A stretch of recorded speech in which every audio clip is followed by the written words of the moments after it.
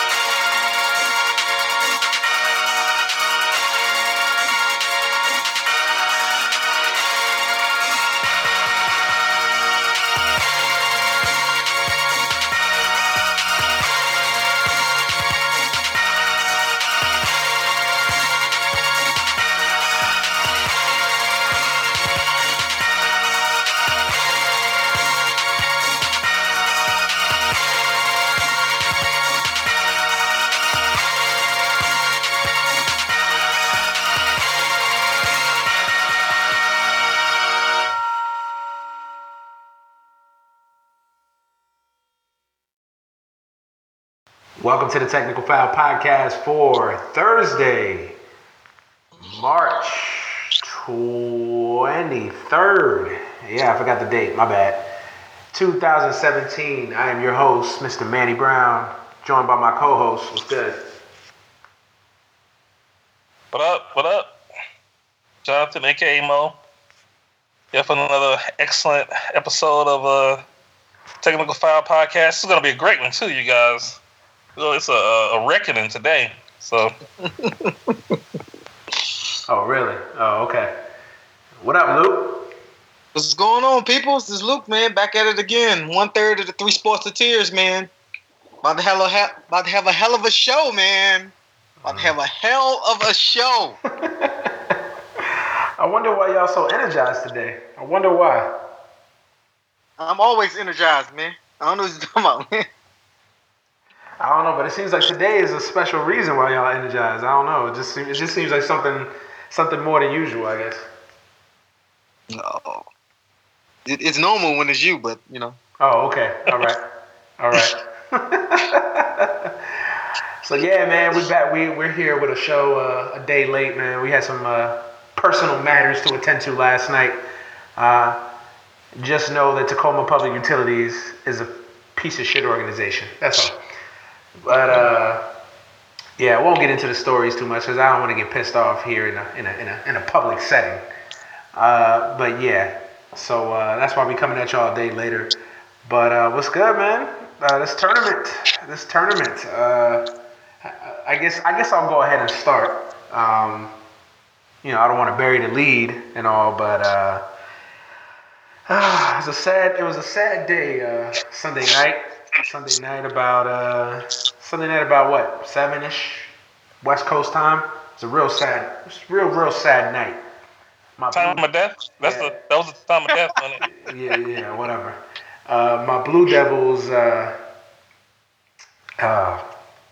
man, had a tough defeat at the hands of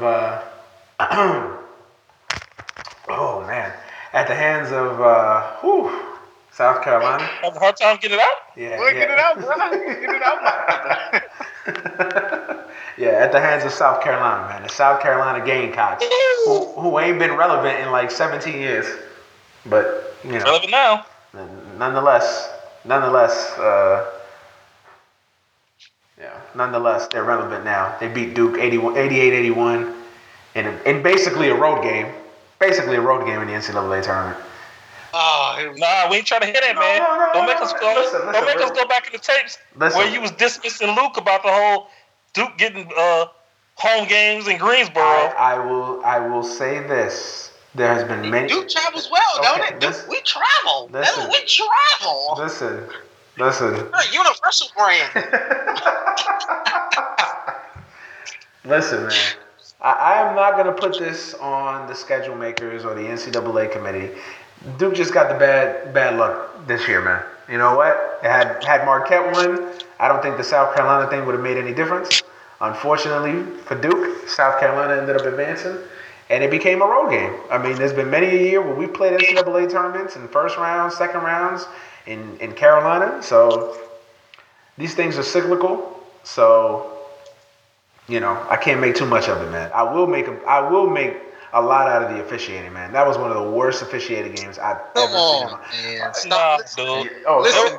okay. So some of those had guys in foul trouble too. I'm not saying they didn't, but we're gonna act like some of those foul calls weren't iffy on both sides. To me, only one of them was really bad. The one where Amir Jefferson, they called it on him at the half court line where they had the guy trapped. Yeah, I agree with that. Yeah, that was a horrendous call. Yeah, but other than that, I think it was tit for tat bad calls on both sides. So you can't say it was overly South Carolina. But that's what I said. I never said it was overly South Carolina. I just said it was one of the worst officiated games ever. Like, I think it was bad on both sides. I think it affected Duke more than it affected South Carolina, because South Carolina was able to continue to make plays, man.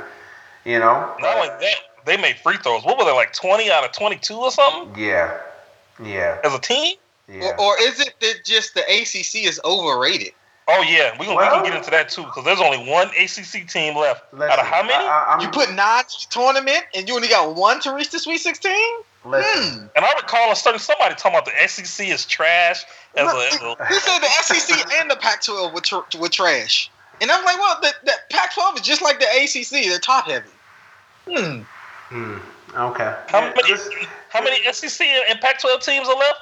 3 and 3. Luke, you got your hoodie? How much in a humble pie do you have to eat today? Luke, you got your hoodie? Did you get your hoodie yet? Did you get your Duke hoodie yet? Because I ain't forgot about that. You got my what? I ain't forgot about the bet. Hey, man, don't be trying to bring out the past, man. You got to live with this one, man. Oh, I'm going to live with it, man. Listen, look, I'm going to write the obituary on the Duke Blue Devils season, man. Listen. But you can't take nothing away from South Carolina, though. Because Coach K knew. You could tell that Coach K knew this was about to be tough.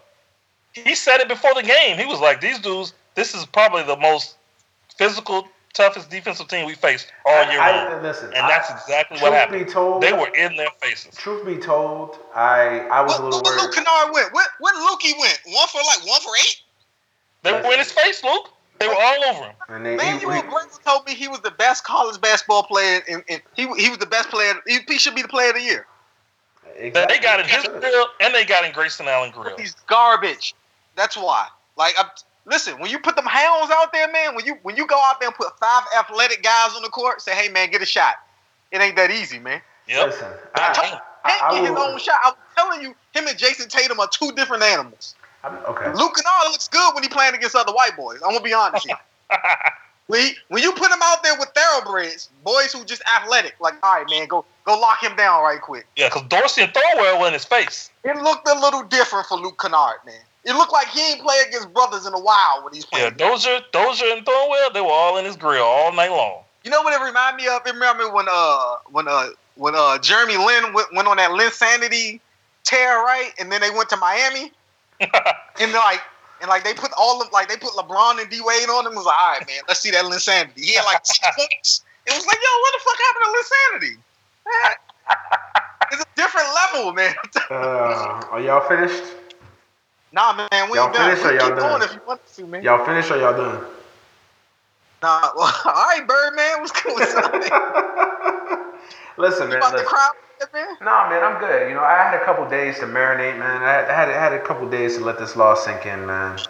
And, truth be told, I was a little worried about this game coming into it, because I kind of figured it kind of looked like it was one of those games that Duke... Trap game? It was one of those trap games. I think you can't say that the venue didn't play a role in it. I'm not saying that it was unfair. Look, we just got the bad luck of the draw. I'm not debating that. Well, the North Carolina fans were in that room for South Carolina too, wasn't it? Yeah, Yep. but that's what I'm saying though. That was basically a 90% South Carolina crowd, basically. And that played a role in the game. You can't tell me that didn't play a role. The other 5 was North Carolina. They doubled down on y'all. That's what I'm saying. But that's what I'm saying though. You can't say that the venue didn't play a role in that game. Like it clearly did. I say it played a role, It was but some of it. I don't think he had those boys ready to play. He had them ready to play. They were prepared, and they played the game of their lives. Absolutely. I'm not saying that was the reason we lost. Because if the game would have played out the same way in Wenatchee or in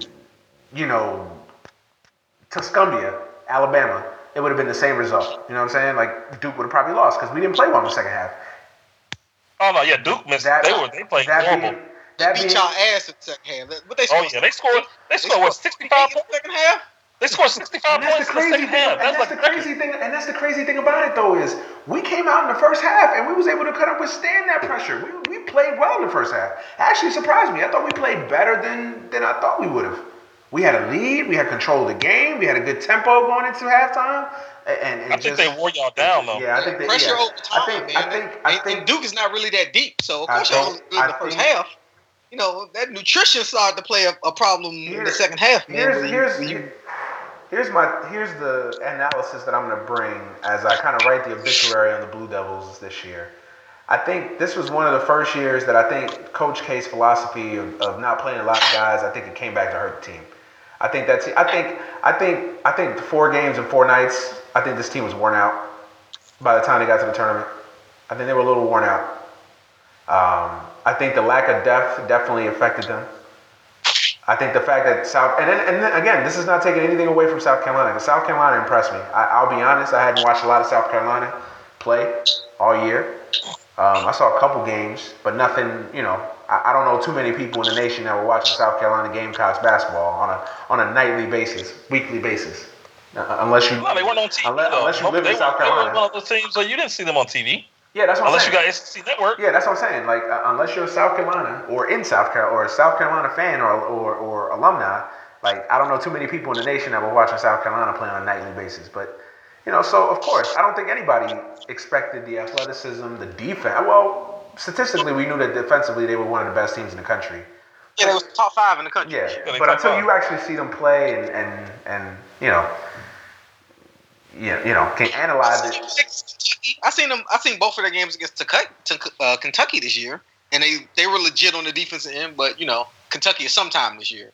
They show up when they want to show up. Yeah. Well, but I think the lack of depth definitely killed Duke, man. And just to kind of write the obituary on this team, man. I mean, I think this is going to go down as one of the biggest disappointments in Duke history, man. I mean, this team was touted as the consensus #1 team.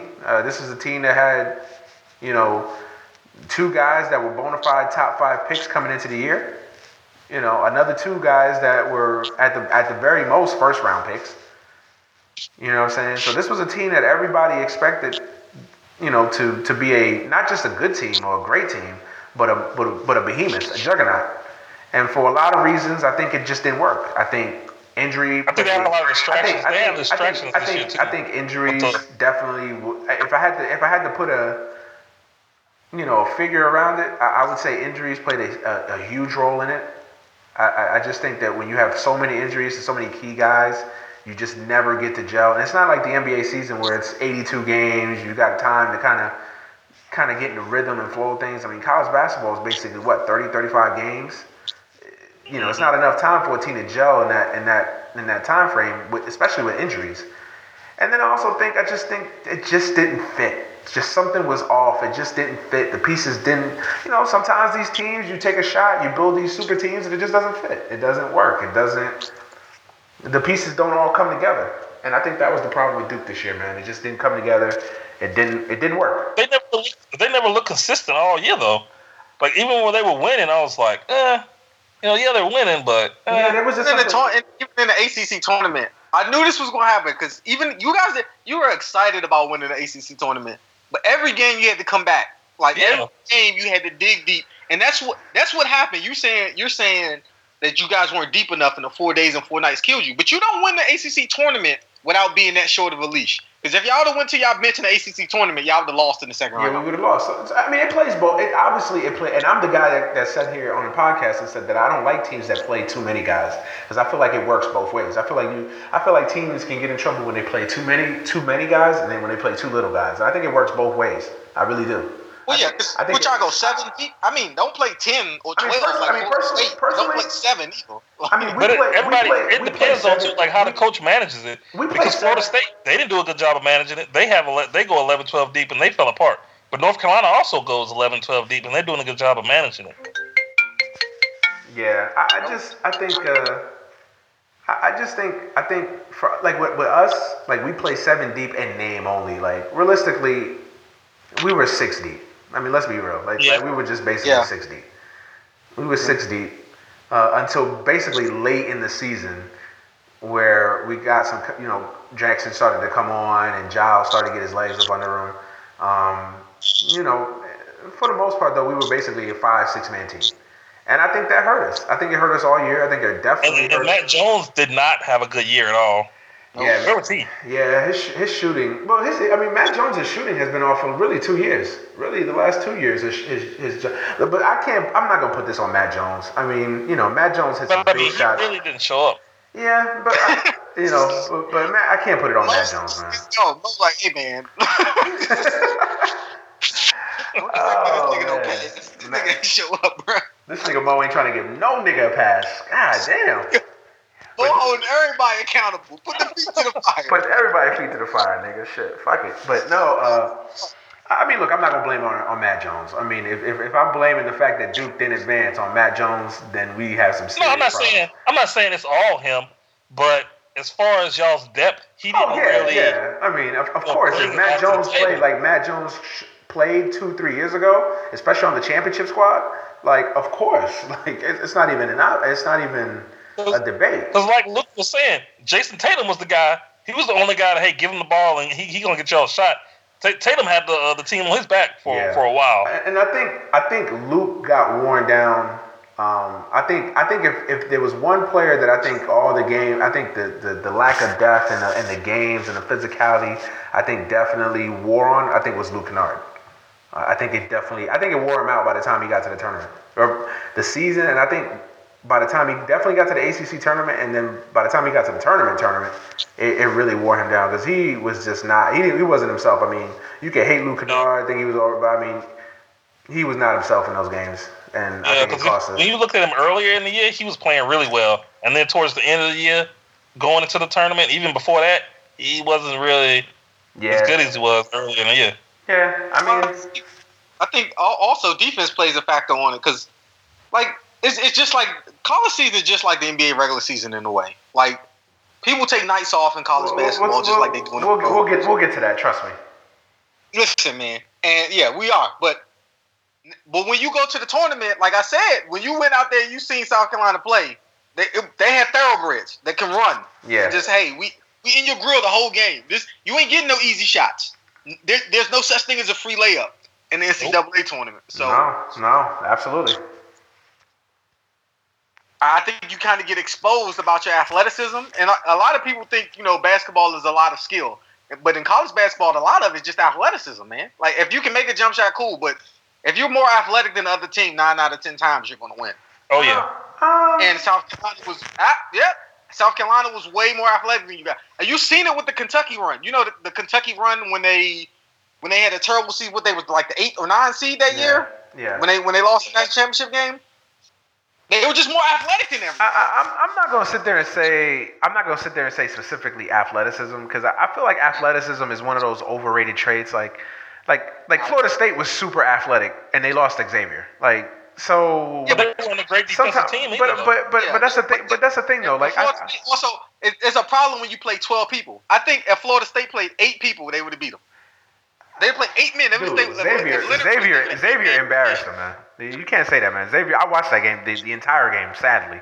and they ran them off the court. You don't get a rhythm though when you play basketball. If you play a sport and if you constantly subbing me in and out of the game, there's no but way. That's the point. He doing it 4 or 5 guys at a time too. There's no way. That's the point. I don't care who you are. That's what I think. That's what I think cost that Kentucky team a couple years ago. That the team that was famous for the depth. I see what you're saying. All I'm saying is I think athleticism gets a little bit overblown sometimes. Like I feel like I think at the end of the day, the team that plays the best basketball on that given night, skillfully, is gonna win. I don't necessarily believe that it's just athleticism or it's athleticism and something. Like I think athleticism is definitely a part of it, but I don't think it's the only thing or the major key. Not to quote DJ Khaled, but I don't think that's the only thing. Like I feel like sometimes athleticism gets a little bit overblown. I don't know. That's just me. That's my personal opinion. I'm not gonna sit there and say like, this team won because they were just more athletic than everybody. I think at times that plays a role. Definitely. I'm not sitting there saying that. But I also think skill set, playing the game the right way. I think all those things come into and making plays. At the end of the day, basketball is about making plays. But South Carolina, they're athletic, but they were also disciplined. They weren't one of these athletic teams that's just wild. It's different when you have an athletic team that's offensive minded and they're just out there running and gunning, as opposed to a team that's athletic, but they're a defensive minded team. Listen, at the end of the day, I think this is how I'm gonna summarize the Duke loss. I think South Carolina just made more plays than Duke. I think South Carolina was on some one of the shots they were making. They were just hitting shots like, man. Somebody said it. I was listening to a Duke podcast after the game. I was like, if Duke and South Carolina played anywhere but that facility, nine times out of 10, and they played 10 times, Duke probably wins 6 or 7 times. Well, I don't know. You might think athleticism doesn't play a role, but I think it does. I think it plays a major role. Yeah, So you're gonna sit there and say that some of the shots the physicality and what Mo said, the discipline that they play with. Like you said, it is more than just athleticism. But when you have the athleticism with that discipline that they showed, then it's hard to beat a team like that. Okay, granted. Especially especially if you don't have the same caliber of guys they have. You guys only have 1 or 2 players that can play up to that tempo, to that caliber. Tatum and Jackson, that's about it. Outside of that, everybody's a skilled player who can just get by.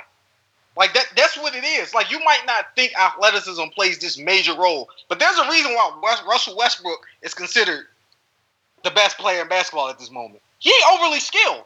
I would disagree with that one, but okay. Go ahead.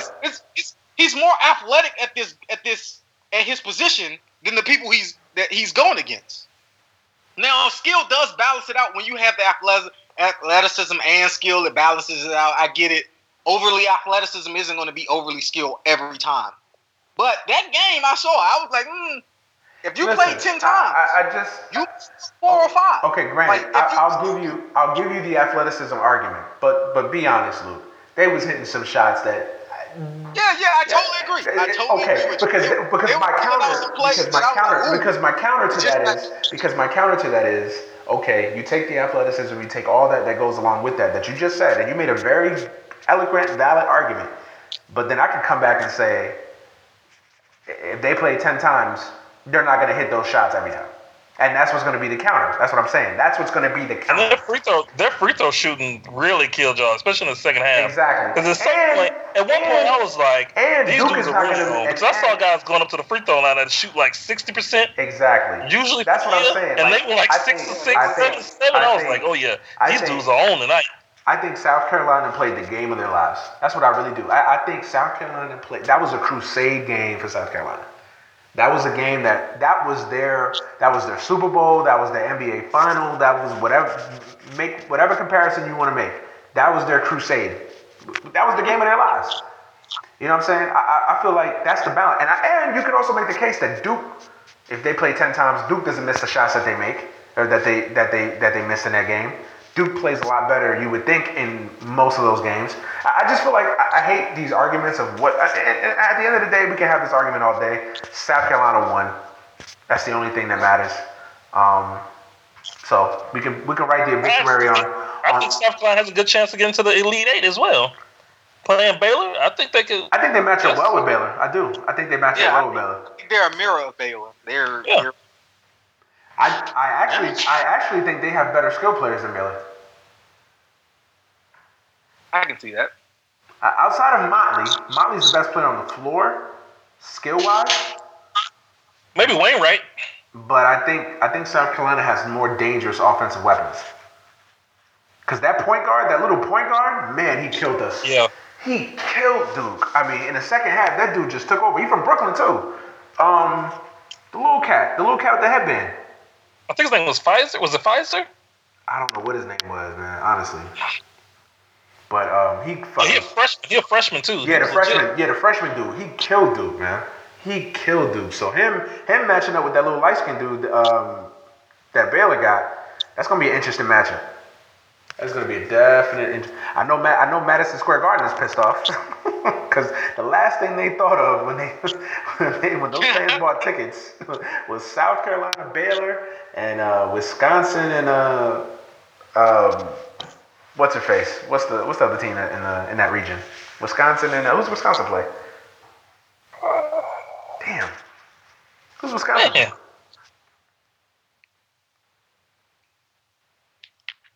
I can't even think of it right now. I can't think of it right now either. I'm gonna blank on this. I'm blanking on it right now too. Who the fuck does Wisconsin play? Florida. Oh yeah, Florida. Yeah. That's gonna be another tough defensive game. I think Wisconsin's gonna win. That is. So we can kind of move on from Duke, man. You know, we'll have time to break down. Well, I guess before we move on from Duke, man, where do you guys see the future of Duke? Obviously, Duke is not going to fall into obscurity. Obviously, they're probably going to have another top class coming in next year. But I'm not even looking at the recruiting class, but just where do you guys see this current iteration of Duke, of this team, going? Do you guys, obviously Tatum is gone. He already announced he's going to the draft. Everybody in the world knew that. But outside of Tatum, where do you guys see kind of the major players on this team going? They staying? They coming back? Where do you guys kind of see everything playing out? Hopefully Giles stays. Yeah, Giles has to stay. I think if I was him, I would go. Like, shit, you're still going to be a lottery pick, so don't fucking matter at this point. But if he stays... A lottery? With all the depth in this draft, he'll still make lottery? I think he's top 10. I mean, because you draft off potential. And especially you seen what Philadelphia did draft the big men sit a year or two. Okay, you say that, but you look at a Joel Embiid, who you thought when Joel Embiid came out wasn't ready. But the thing with Embiid was he didn't have the injury history that this guy had. That this guy has. Like, and he had more. And he actually was playing well. When Embiid was playing, he was dominating. I will say this. I can see Giles going late. I think you can't pass on the talent. Like, I think you can't, because if you look outside of what you got Tatum, you got Monk, you got De'Aaron Fox, you got. I even think some people will pick him before they pick Caleb Swanigan. What? Yeah, I mean, because you draft according to potential. Caleb Swanigan is a big man. Big men are extinct. If you aren't really overly athletic, I can see the Caleb Swanigan argument. What about? But then you're not gonna take him over Bam Adebayo. Yeah, that's right. It's true. What about T.J. Leaf? Marketing. I'm taking those three before I take him because I've seen them produce. You would think. You would think there are a lot of dumbass GMs in the NBA. Harry Giles being something special. There's a lot of dumbass GMs in the NBA too. Exactly. That's exactly what I'm. Yeah, I get. If you say it like that, then okay, I see where you're coming from. Out of 30 teams, we know what Caleb Swanigan is, right? We know this is. Caleb Swanigan is going to be a 15 and 10 guy when he gets to the NBA, right? Harry Giles has the potential to be a 25 and 10 guy. I mean, of course, we're just drafting off potential, so it's some dumbass GM like, yeah, Harry Giles is better than Caleb Swanigan. So. I think there's a lot of dumbass GMs in the league, as we know. I think out of 30 teams, there's 23 of them that are dumb as fuck. So I just think that one of them will. I can see him being drafted like right outside the lottery, like 17, 18 in that range. I don't see him. I think going into. Don't you not? Because you're not factoring in all those European guys that some of these dumb GMs are going to pick. Yeah. Some of those guys are already rising up draft boards. I think from a basketball perspective, I think Giles should come back. From a human standpoint, go. Obviously, it's always going to be go on all of these guys. Yeah, you got to get paid. But I don't analyze it from a human perspective. Obviously, we do a sports show. We're going to analyze it from a basketball perspective. So from a basketball perspective, and obviously I'm a Duke fan. From a selfishness perspective, I'm gonna say definitely come back. But I don't see Giles coming back. I think Giles is gonna look at it as, okay, what if I get injured again next year, and then what? I'm done. Yep.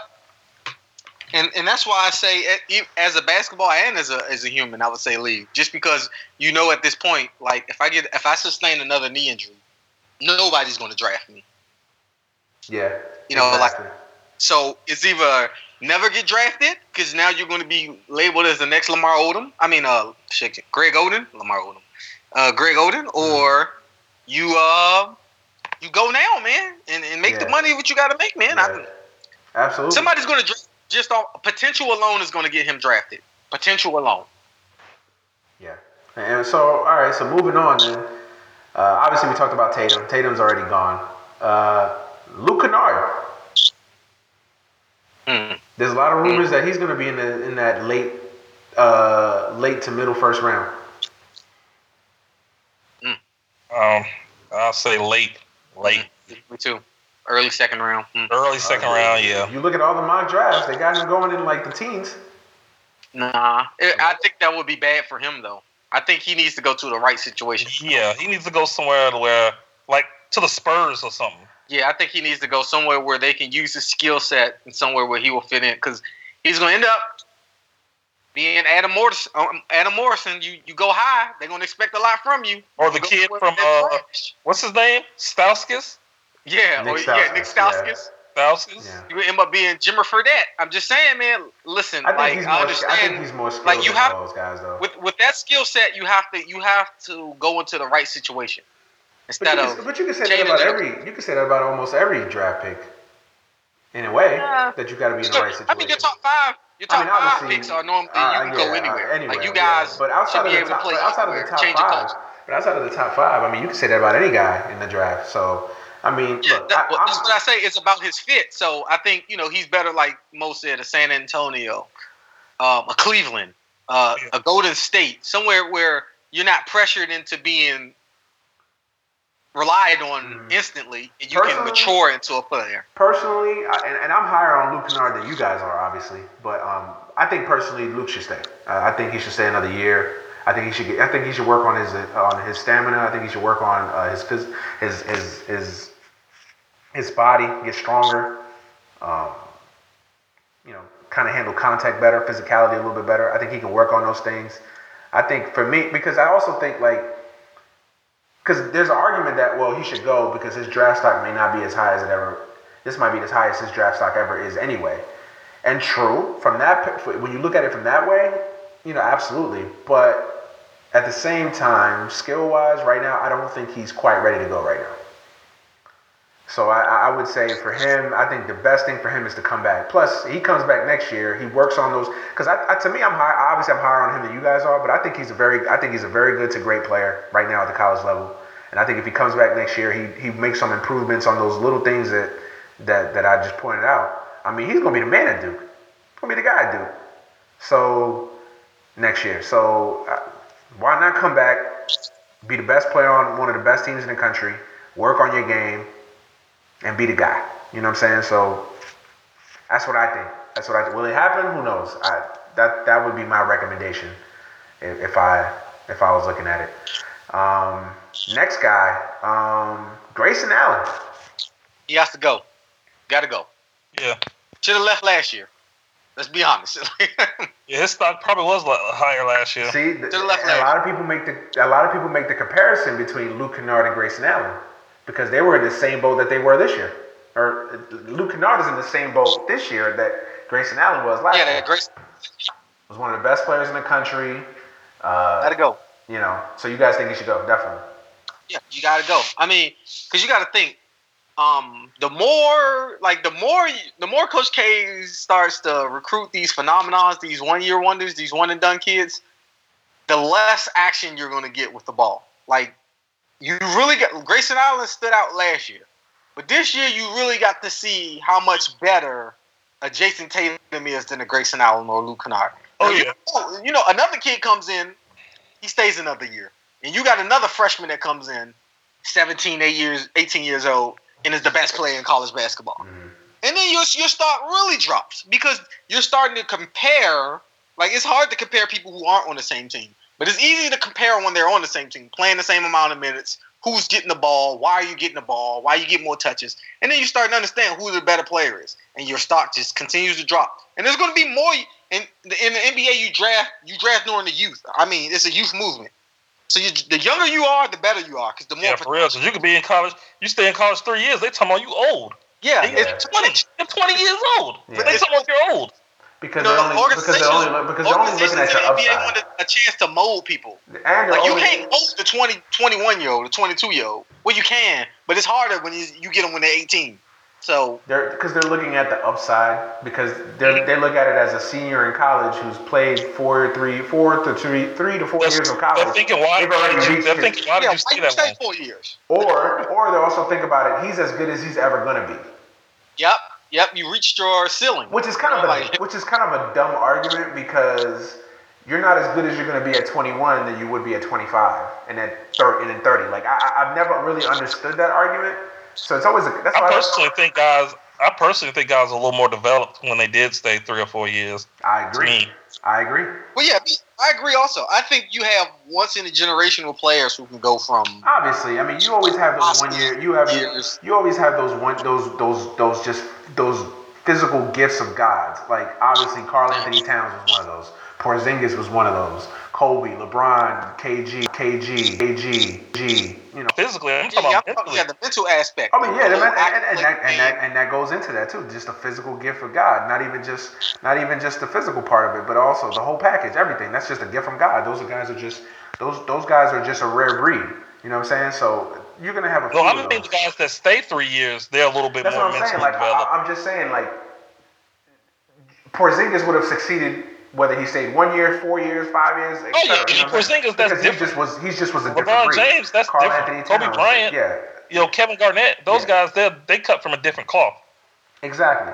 But I think I just hate the argument that, oh, well, you stayed 4 years at Oklahoma, so you're not going to be any good. Like, I don't understand that argument. I'm telling you right now, I would rather build around Buddy Hield than Tyler Ennis. Tyler Ennis stayed 1 year in college, and where's Tyler Ennis at?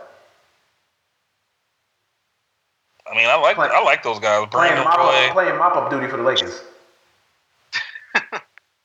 I mean, let's be real. But you can say the same thing, but your starting point guard in Los Angeles was a 1 year kid. Yeah. And who would you rather build around, D'Angelo Russell, or would you rather build around Buddy Hield? If you ask me right now, I'd probably say Buddy Hield. No, I would pick D'Angelo. I think his potential is still too much. I think with him, once he just needed more time to mentally develop. Because Byron Scott was saying, the dude was like a 14-year-old when he came into the league. No, it's from each standpoint. I can understand both sides of it. But I think, like, once you reach the 2 to 3 year plateau, I think at this point, the more you play with young guys, the more you're going to decrease in value. Yeah, I know what you mean. So you look at Grayson Allen. I think Grayson Allen was a top 15 pick last year. Now they talking about the end of the first round. Plus is the shiny toy syndrome. You know what I'm saying? The Jason Tatums of the world, the shiny new toys. Wow, those are the iPhone 8s, and those are the iPhone 9s, and those are the flip phones that can basically fly in the air, as opposed to the reliable BlackBerry that gets the job done. You know what I'm saying? It's that age old argument. You know what I mean? It's that the shiny toy argument. So I mean. Yeah. You can kind of go at it in many different ways, and just to kind of wrap it up, Grayson. So let me give my little 2 cents on Grayson Allen. I personally, I don't think him and Luke will both come back. I think one or the other will come back. If I had to choose right now, I think Grayson Allen leaves and Luke comes back. But like I said, I definitely see one or the other coming back. I don't see both, especially with Wendell Carter, who they signed a couple months ago. Another shooting guard coming in. Mm-hmm. I don't see both of them coming back. And then the last guy is Frank Jackson. He's definitely coming back. Yeah, he's back. He's definitely one of the kids. He's a Coach K straight out of recruited. Like, you can tell he's coming back. I think he has potential though to be in the NBA, but I think he's coming back just because he seems like a kid that loves to be in school. Like, he seems like he just loves it. He enjoys playing college basketball.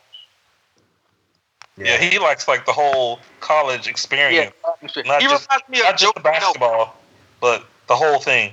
Yeah, his personality and the way he treats college basketball, it reminds me of Joe Kim Noah when he was in Florida. You remember when he was like, Joe Kim Noah should go to the NBA, and Joe Kim Noah was like, for what? Like, I'm having fun. Like, why the fuck would I go to the NBA? Plus, Joe Kim Noah had a millionaire dad too. So that didn't hurt you. Yeah. That did help. That did help.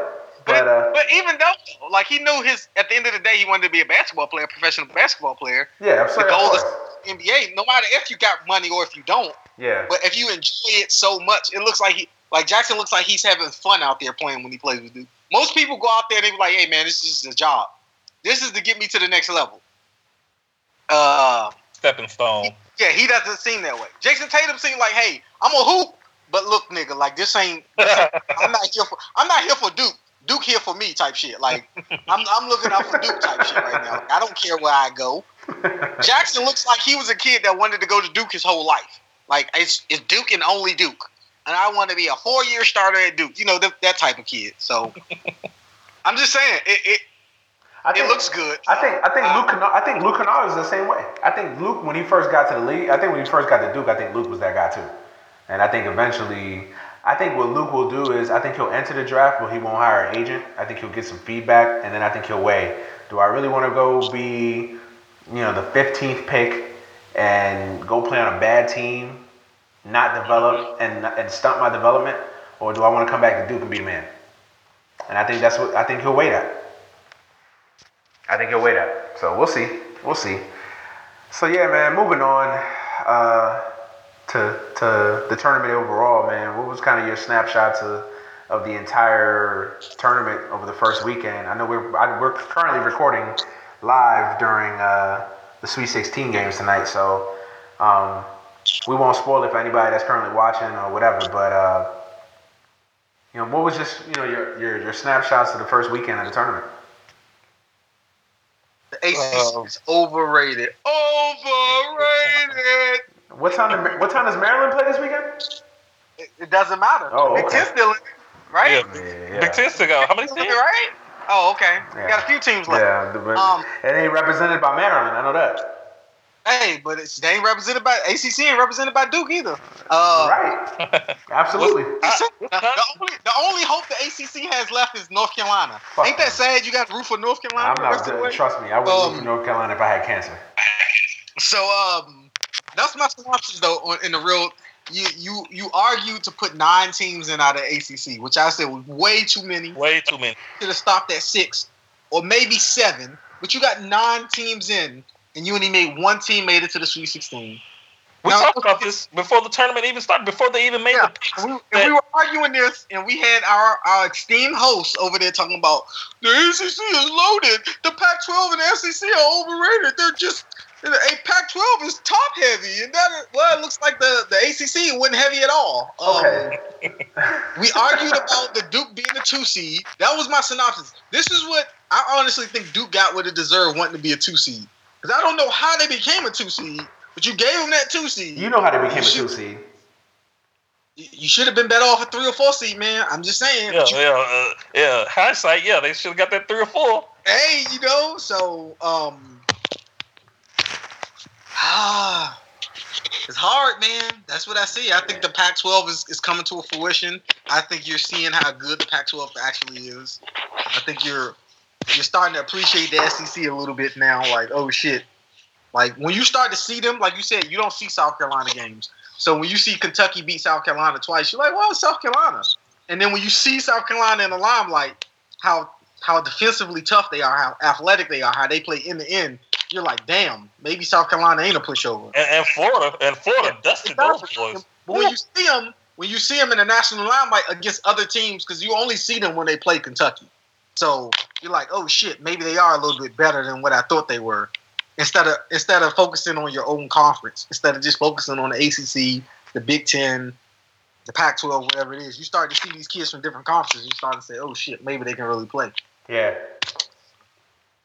And what I took away from is Wisconsin was definitely underseeded big time. Oh yeah. Definitely. Yeah. Yeah. Man, they set Villanova up big time with that one. Oh man. Yeah, that was the trap of all traps, man. They trapped them with that one. But they won the national championship 2 years ago. That's what most people don't understand about that Wisconsin team. A lot of those teams are bad. Now, the same guys like Nigel Hayes and Nigel Hayes was on that national championship team. and the other guy, what's his name, Hap? Excuse me. Correction. Duke won the national championship 2 years ago. They were the runner-ups. What, 2 years ago? I'm sorry, 3 years ago. 3 years ago. Who cares about Duke? No. Are we still talking about Duke? Yeah, Wisconsin. Yeah, that definitely was a setup game because, woo! I was like, damn, they beat these motherfuckers like they stole something. Like, come on, get off Villanova neck like that. Yeah, that would be my biggest observation of the tournament. Wisconsin definitely beating Villanova. That was to me eye-opening. I mean, I kind of saw it coming in a way, but I kind of figured Villanova would still figure out a way to do it, figure out a way to win the game. But I mean, Bronson Koenig, Ethan Happ, what's the boy's name? Old dude name. I keep forgetting it. Hayes? Yeah, Nigel Hayes. Were just too tough. I mean, I think Wisconsin's going to the Final Four. I mean, I just think they're a talented team still. They're a gritty, tough team. They know how to play in this tournament. Wisconsin's just battle tested. I mean, that's the best thing I can say about Wisconsin. They're battle tested, man. So that was my snapshot of the tournament all weekend. As a whole, was just Wisconsin was underseeded. I thought Wichita State was underseeded because they should have easily beat Kentucky. Kentucky got bailed out. Nah, I think Kentucky was just too talented for them. I think Wichita State got shafted being a Tennessee. I think they got fucked. Like, yeah, they got screwed. They definitely were underseeded in this tournament. Yeah, you looking like, come on, why is Wichita State playing Kentucky in the second round? Exactly. Yeah, like exactly. Wichita State deserved that. They didn't deserve that seeding right there. Like, come on. But I wanted to go back to something that y'all said, about the ACC and look, obviously when you look at the by sheer volume, the ACC only has one team remaining. The Pac-12 still has all the three big teams remaining. Obviously, the Big East is being represented. The Big 12. I think these things are cyclical, man. Honestly, I really do. I always kind of hate those arguments of, well, this conference was the great, because we heard, how many times we saw that a few, even 5, 6, 10 years ago with the Big East. Oh, the Big East got 15 teams in, and then they all lose in the second round. Like, I feel like it's because when the SEC we're playing for national championship games, you're the first person to yell the SEC is overrated. It is okay. So but here's the thing. If you have no dog in the fight, if you just didn't watch college basketball on a daily basis, and you had to pick the talent of the SEC or the talent overall, I'm talking about the entire leagues combined. The talent of the SEC or the ACC, you're picking the ACC. Come on now, be fair, be honest. You're picking the ACC. Not. Yes, you are. I think, to me, the best conference in college basketball is the Pac-12 right now. I disagree. I completely disagree. I completely disagree. More talent than anybody No, it else. doesn't. The Pac-12 is very top-heavy. It's got 3 great teams. But this is. Hold on. You keep saying it about it's top-heavy, but what about USC? Because you argued up and down about how USC shouldn't be there, and Cal should have been there, and USC damn near messed a lot. They beat the hell out of 2 people. So do you guys agree? So do you guys agree that they shouldn't be Baylor?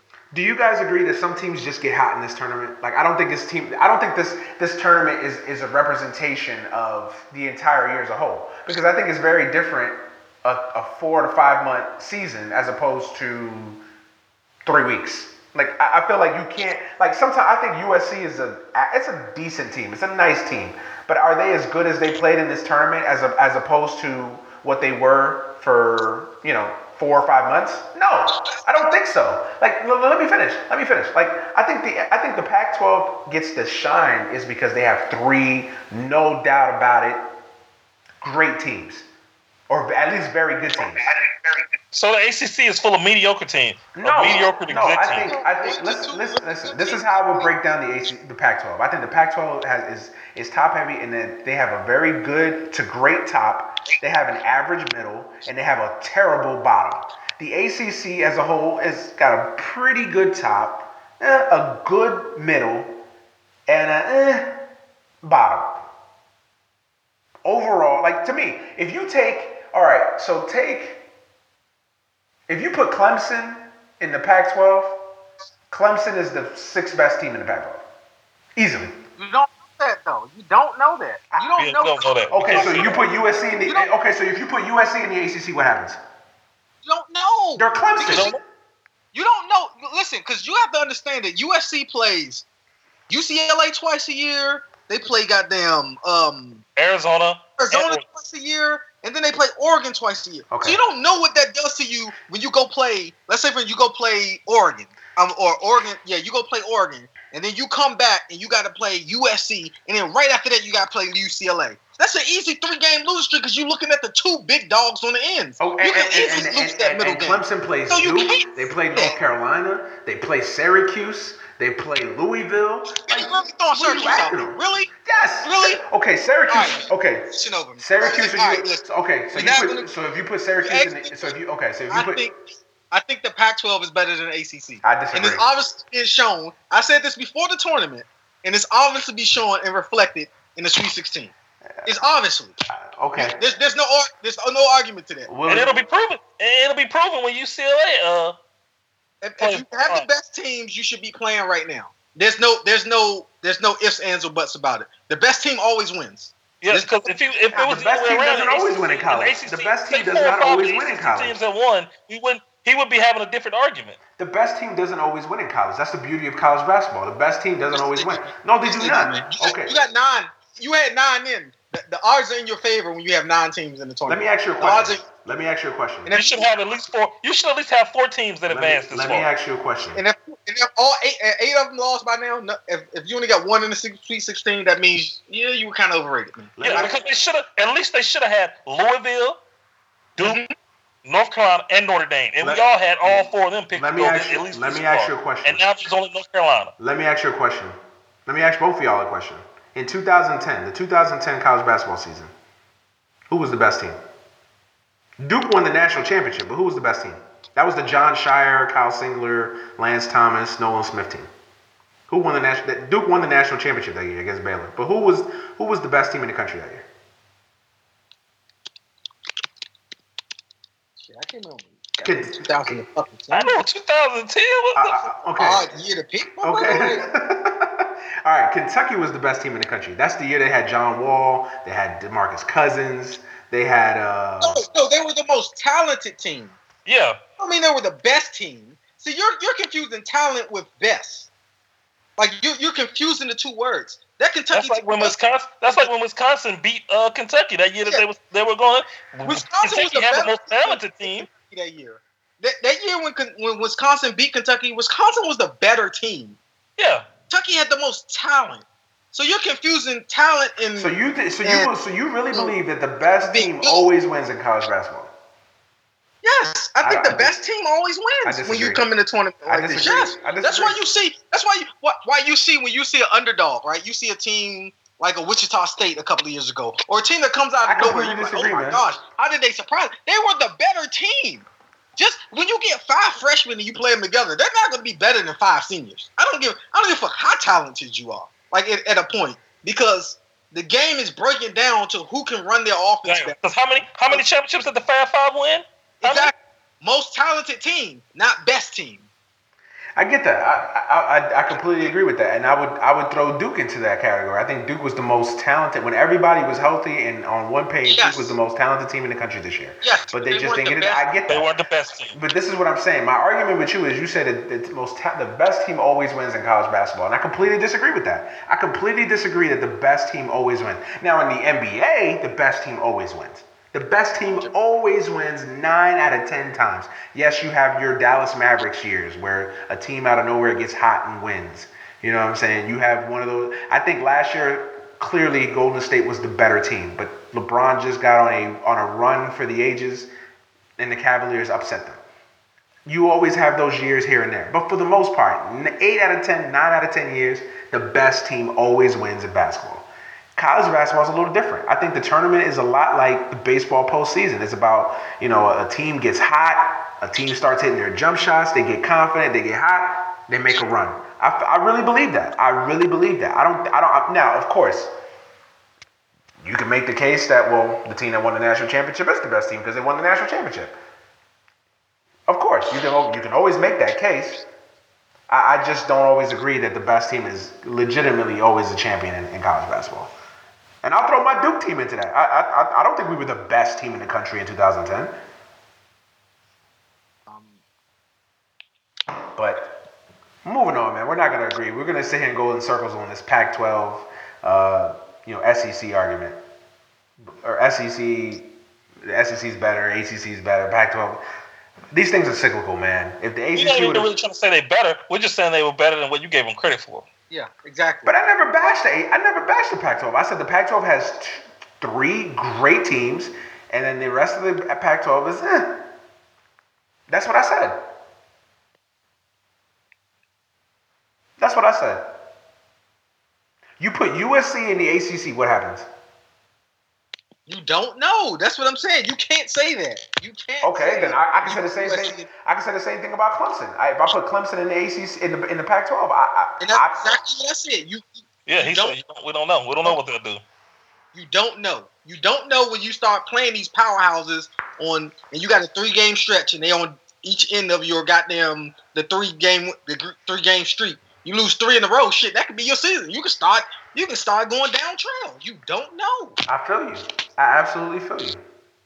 Absolutely feel you. That's why it's a beautiful argument. It's a beautiful argument, man. Let's move on, man. Let's move on because we're not gonna get anywhere with that, man.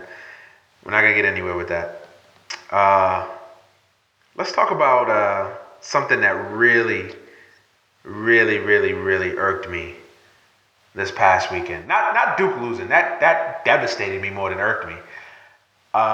Something that really just pissed me off, man. Yeah, what's up? Oh, what's up? LeBron James, Kyrie Irving, and Kevin Love and the entire Cleveland Cavaliers organization making a mockery of the NBA season. And spoiler alert, this is about to be a rant, so bear with me.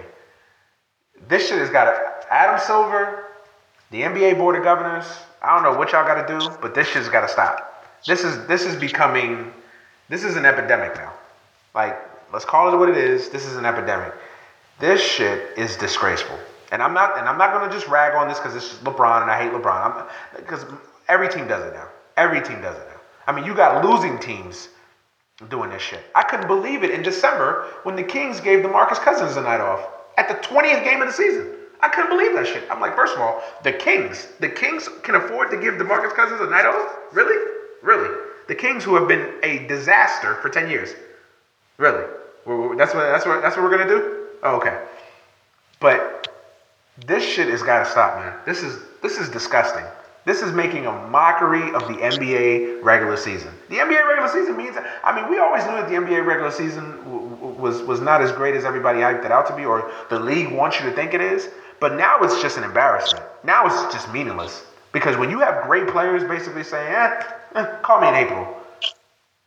It's a joke. It's a joke. And for the Cavaliers to sit basically their 3 best players, and it's one thing. It's one thing if the Cavaliers, decided to rest LeBron, the big 3, in game 78 of the regular season again, a home and home against the Nets. I don't like it, but I can understand it. and they decided to rest their players. Yeah, because they even do that in the NFL. They even do that in the NFL. Like no, they don't. No, they don't. No, they don't. Not to this effect, man. Can you? I'll get to it. Let me finish. At game 77, 78 or something. Let me finish. What happened the other night is, can you imagine Tom Brady? In week 6.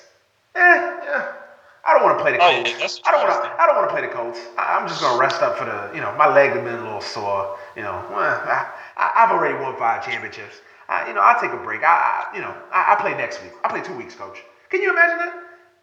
That's a different. But that's not fair. That's not fair. It's a different sport, like you said. I get it. It's not fair. It's not fair to compare different sports. It's a different mentality, a different culture. I get that. But can you imagine Michael Jordan in Game 60 in 1997 telling Phil Jackson, you know what? I'm not playing against the Knicks at the Garden. Forget that. I'm not playing against the Lakers and Shaq and Nick Van Exel and Eddie Jones in LA at the Forum. Yeah, I'll take the night off. I gotta rest up for. It was interesting. I was watching the Knicks and the Jazz game the other night, and they asked John Stockton this same question about how he felt about it, and he was like, "Hey, I played all 82 games. I loved every minute, and I would never want to take a day off. So I think it's a different mentality too. Yep. Because every time I've seen them ask somebody like that from that era, from the 80s, 90s, any of the other old school players, they're like, "What? Taking games off? Like that sounds crazy to them." And that's why I think you see the old school player ragging on the new school player, because I think they feel like these guys are soft, they're pampered. It's that AAU mentality that they come in like, oh, we'll play what we want to play. You know what I'm saying? We want to play with our friends. They're not interested in the chase anymore. They're interested in, you got guys that have been in the league 5 years. When am I going to win a championship? Like, what? And also, another aspect of this is that these dudes are sitting up and taking these games off. It's the games that they're doing it on too. Like, why are you doing it on a Saturday night prime game? That's when these dudes are doing it. Exactly. And you guys just got all this money from this new deal. You're about to get more money next year. That's what they're paying you all this money for. Exactly. It's for you to play on prime games. Y'all just got paid, and now y'all sitting these games out. That's the bullshit right there. Yeah, absolutely. This is where y'all getting all this goddamn money from. Some of these mediocre players too are getting paid. That's where you're getting paid from. It's from this damn TV deal that y'all are sitting games out on. And this is the other aspect of the sensing, right? From the fan perspective, man. Can you imagine if you were a middle class family that can't afford to go to games all the time, and the one time you can take your father, you're a father, you can take your son to, there's a Clipper fan out there. There's a family of Clipper fans out there, right? You know what I'm saying? You got a son that's a huge, Clipper fan, and he might want to see LeBron James play. This might be the only time in his life that he might get to see LeBron James play in real time, in real life. And LeBron James decided, you know what, kid, I'm sorry, man. I gotta get ready to destroy Milwaukee in 4 games in 2 months. See you then. Yeah, so that's what I used to do. When the Sonics were up here, that's the only way I would go to a game. I wouldn't go to a game if they were playing like the Bucks or something. But when LeBron James came up here, back when the Sonics were playing, I went to the game. When Kobe came up here, I went to the game. Those are the only games I was going to, was when there was a superstar coming. So back then, I would have been pissed off too if I went to a game and LeBron James wasn't playing. I'd been mad as hell. And the thing is also, if I'm TNT, if I'm Turner Sports, if I'm ESPN, I'm on the phone the next morning with Adam. Hey, Adam, I'm giving you $14 billion for the NBA. The NBA TV contract. Yeah, that's what I'm saying. The TV deal. The TV contract is $21 billion. Nigga, if I'm John Skipper at ESPN, I'm like, Adam, put the biscuit and coffee down. What the hell is your league doing? I'm paying $11 billion for these games, and you got your star players sitting out in LA, a marquee matchup. I mean, this isn't Cavaliers Lakers. I mean, this is Cavaliers Clippers. Your guys. But they played the Lakers game. They set out the Clippers game and played the Lakers game. Yeah.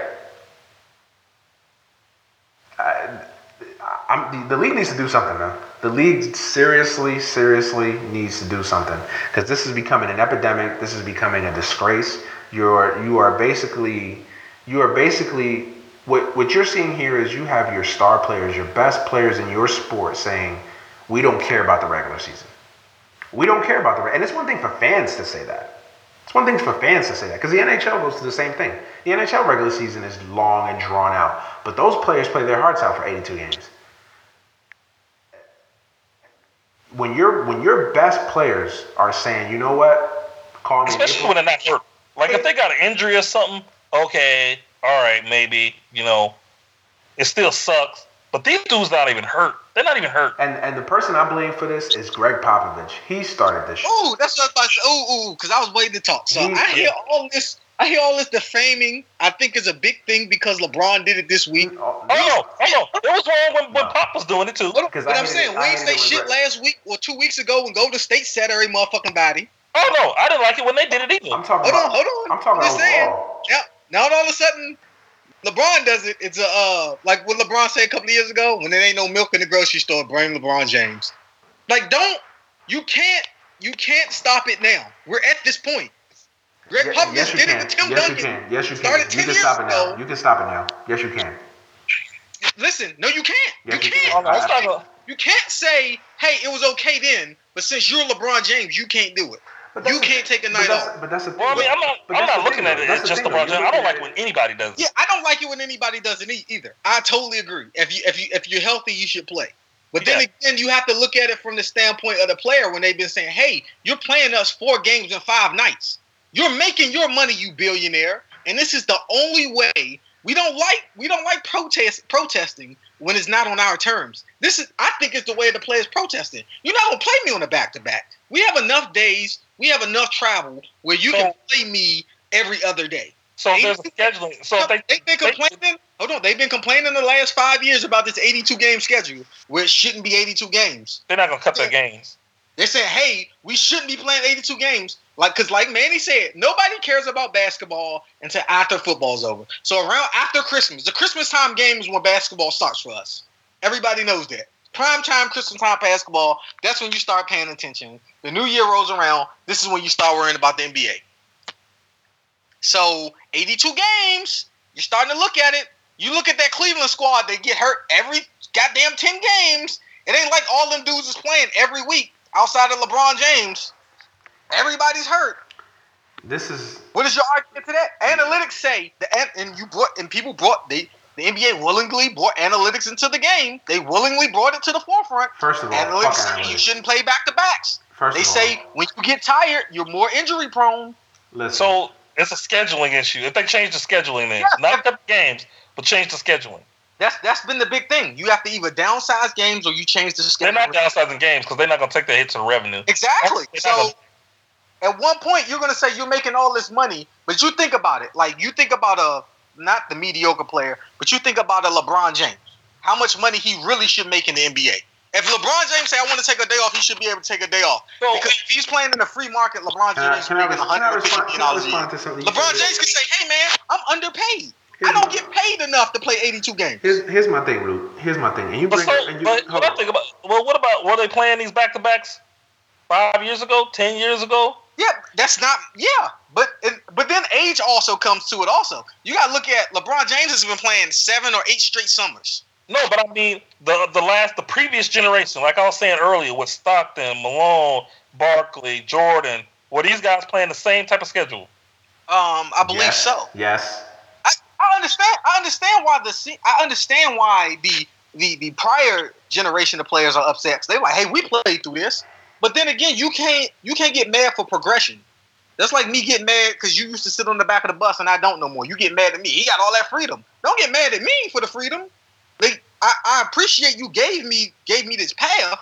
However, now it's upon me to move it forward. Shit, that's like Oscar Robertson getting mad that you riding on a private jet and they used to have to fly public. Oh yeah, they have to get up and fly first thing in the morning. Yeah, you can't say, well, I would have done this. You don't know what you would have done if you're in this generation. So you're saying because they have the opportunity. Yeah, your value there for them. Yeah, the whole system changes. The culture is changing. The culture in the NBA has changed. There's no, like, you ain't able to fight no more. You ain't able to go in the stand and smack nobody no more. You ain't able to do this shit no more. So I don't like when people from the past say, well, back in my day, yeah, in your day, LeBron James would have played 82 games because that was the culture. In your day, Steph Curry would have played 82 games because that was your culture. This isn't the culture anymore. The culture has changed. Listen. Everybody's part of it. The fan, the player, ownership, the commissioner, everybody's a part of it. Back then, David Stern would have sued. Man, he would have fired the shit out you. Adam Silver was a players commissioner. He's not going to do that. That's not what he's going to do. So if anything, for me, I don't want to see any more sitting out. But they can do something about the scheduling because they're not going to cut games. I see the schedule. Guys aren't going to play back-to-backs, man. That's just it. They're not going to play it. They've already. That's their stance. We're not playing back-to-backs and getting hurt. We're not going to do it. Listen, can I respond? To what you said? First of all, fuck. Or at least they can cut minutes. If they're not, don't sit him out, but at least let him play. Reduce his minutes then. Yeah. Listen, I agree. I don't like to sit out either. I don't like to sit out. But then the owners aren't. They don't care about you buying your individual ticket. They don't care about you going to that one game.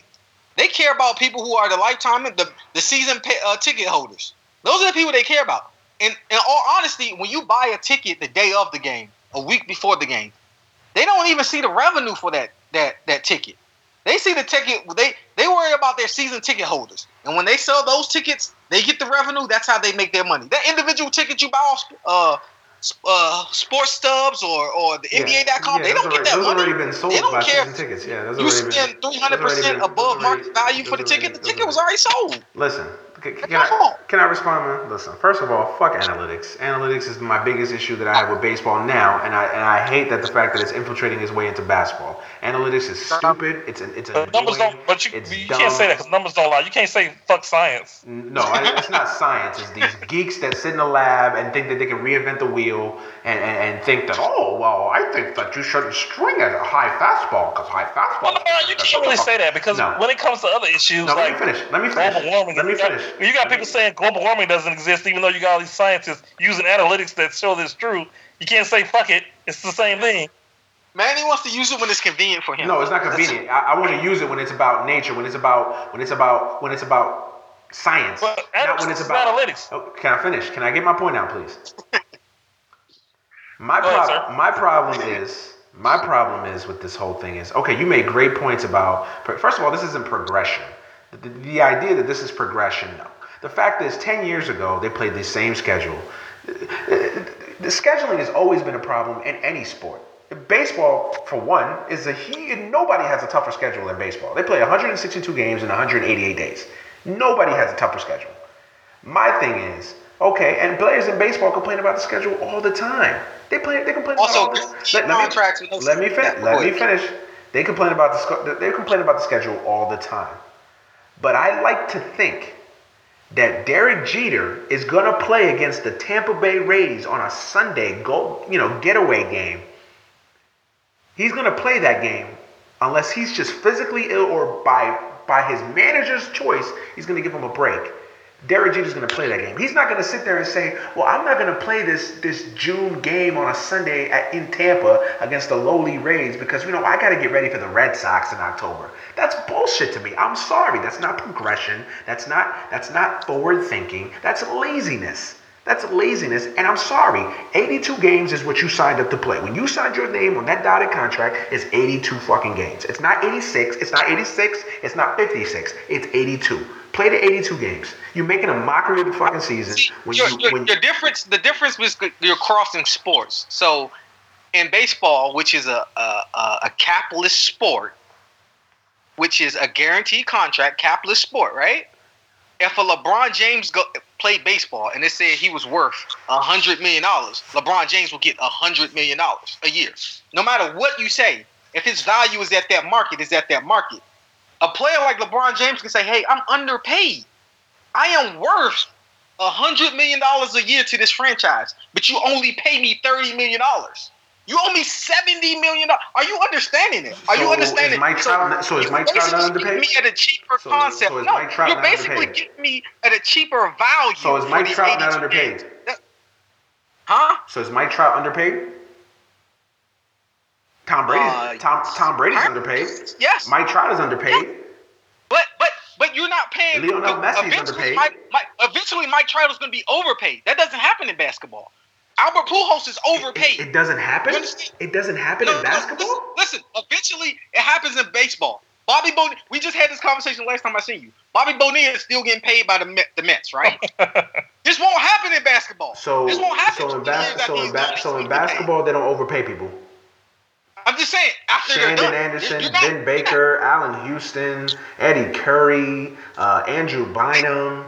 Now, are they LeBron James? Because we're talking about the people who are sitting out. I'm not saying that. You just said that the players don't get overpaid in the NBA. Mike Conley got $150 million. Mike Conley. He's probably worth $150 million to Memphis. Look, stop. Come on now. That's insulting. Come on now. You're not in the Memphis area. You don't go to these games. You don't watch the games. You don't watch the Grizzlies. Elvis is worth $150 million to Memphis. Not no damn Mike Conley. Are we talking about market value, or are we talking about just value to the team? I'm just talking about value to the team. I'm talking about to the area and to the team. So when you put a person like, let's say, because people are gonna pay to come see Mike Conley. No, they're gonna pay to go. I don't know, man. They're gonna pay to see Marc Gasol before they play Mike Conley. They're gonna pay to go see Tony Allen before they go to see Mike Conley. But what I'm saying is, their argument to that is, I'm worth so much more. I'm worth so much more, either in the community, that market, on TV.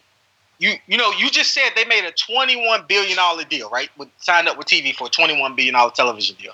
That's not even their main revenue, but that's a huge chunk of their revenue, right? Now, if you added up the total salaries of everybody in the NBA, I'm pretty sure it's not close to half of that. Would they get 48% of the revenue that goes into the teams? Something like that. So 52% goes to the owners? Yeah, it's 52% to the owners and I think 48% to the players. So they can argue that they're underpaid. They can argue there's a better way to do this schedule without me hurting myself and never being played again. I get what you're saying, man. I mean, we're not going to have this. It's an argument you really can't win about, players resting. I think it's a bad look for the league, man. Personally, I think it's a bad look for the league. I think it sends a bad message. I can see both sides of the argument. I mean, I really can, but I think overall it just sends a bad message, man. But we got to get up out of here, man. We got a short, abbreviated show for y'all this week. So we're gonna do the fouls of the week real quick before we get out of here, man. Fouls of the week, gentlemen.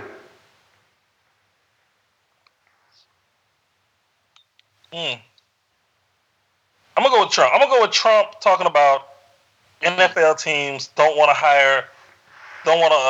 sign Kaepernick because they don't want to get a nasty tweet from him. Man, get up out of here. That's not what it is. So the foul of the week goes to all these teams that don't want to sign Kaepernick and lying about why they don't want to sign him, and all these stupid idiot ass people that believe Trump that's the reason why. It's dumb. Fucking idiot. Foul of the week goes to all these stupid ass teams that won't sign Kaepernick but will sign bums like Mike Glennon. Foul of the week, foul of the year, foul of the century is Donald Trump as president. But anyway, Luke, foul of the week.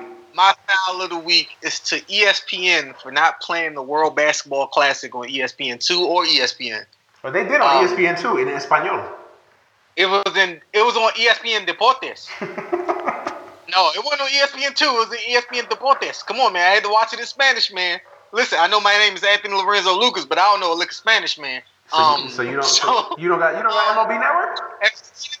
If you wanted the WBC to be a major thing in America, and then the U.S. won it. Shout out to the U.S. Shout out to the U.S. won 8-0 over Puerto Rico. You could have put it on ABC. You own ABC too. You could have put it somewhere, man. You could have put it on ESPN3, ESPN News. I get it. You put it on ESPN Deportes. Good thing I got the SAP channel. I got the. I know, because that shit threw me too. I can see it in English, but I couldn't follow it in. Everybody ain't like our host here that's bilingual. Yeah, everybody ain't bilingual like Manny here, man. Everybody don't look like MLB Network. Half black and shit. You guys have MLB Network. But that's my foul of the week. You guys could have did better with the whole World Baseball Classic. If you want us to care, you have to put it on the channels, man, for us to watch. Agreed. And I watched it all the way up until I watched all the U.S. games. Even though why they did that though, Luke? Because they figured probably they thought Puerto Rico was going to win. They knew most of the Spanish-speaking people in America were going to watch it, and they were probably Puerto Rico, go by Boricos, and they were, hey man, this shit ain't work out for them. And I can go on the Molina rant when he talking about some Adam Jones should apologize to him. That's another part of my shout out to my America. foul. He talking about some he owes you an apology. He said because he hyped up his team because you playing the parade before the goddamn championship was over. Nobody celebrates being a loser, Yadier Molina. Don't lie and say you were playing in the parade regardless. You knew you was planning on winning. And shit, you're a part of the U.S. anyway. You're a U.S. territory. You're a U.S. citizen. Like, don't get out of all that BS. Like, come on, man. You're an American. Stop with all that. Stop. All right, man. My foul of the week, because we got to go. Foul of the week for me is Brad Underwood, man. The new head coach of Illinois, formerly the head coach of Okie State. Formerly the head coach of Oklahoma State, man. Do you guys see what he did, man? He fucking took the job at Illinois after only being in Okie State for 1 year. 1 year after he came from mid-Tennessee State. You know, these coaches, man, these coaches are sacks of shit. I'll just put it that way. They're sacks of shit. They preach leadership. They preach, being accountable and being, this, that, and the other. And they're money hungry motherfuckers. For being a team player, Yep. But when it comes to their next contract, when it comes to the next job, they're willing to they'll do anything. They'll cut any player. They'll go to any job. They'll leave guys high and dry. These coaches are something else, man. It's a joke. It's a joke, man. It's a joke. I wish I could get into it more, but we're running out of time. That's my foul of the week, man. Brad Underwood, a joke. You only gave Oklahoma State 1 year, really? 1 year? You couldn't have at least 2 or 3. 1 year, terrible. He probably didn't think he was going to get whatever they offered him. He probably didn't think he was going to see that in 2-3 years, probably. Which is still wrong. It's still wrong. Damn that. But we're going to get ready to get up out of here, man. An abbreviated show this week, man. But we're going to come back at y'all with a full episode next Wednesday, hopefully, if Tacoma Public Utilities act the fuck right.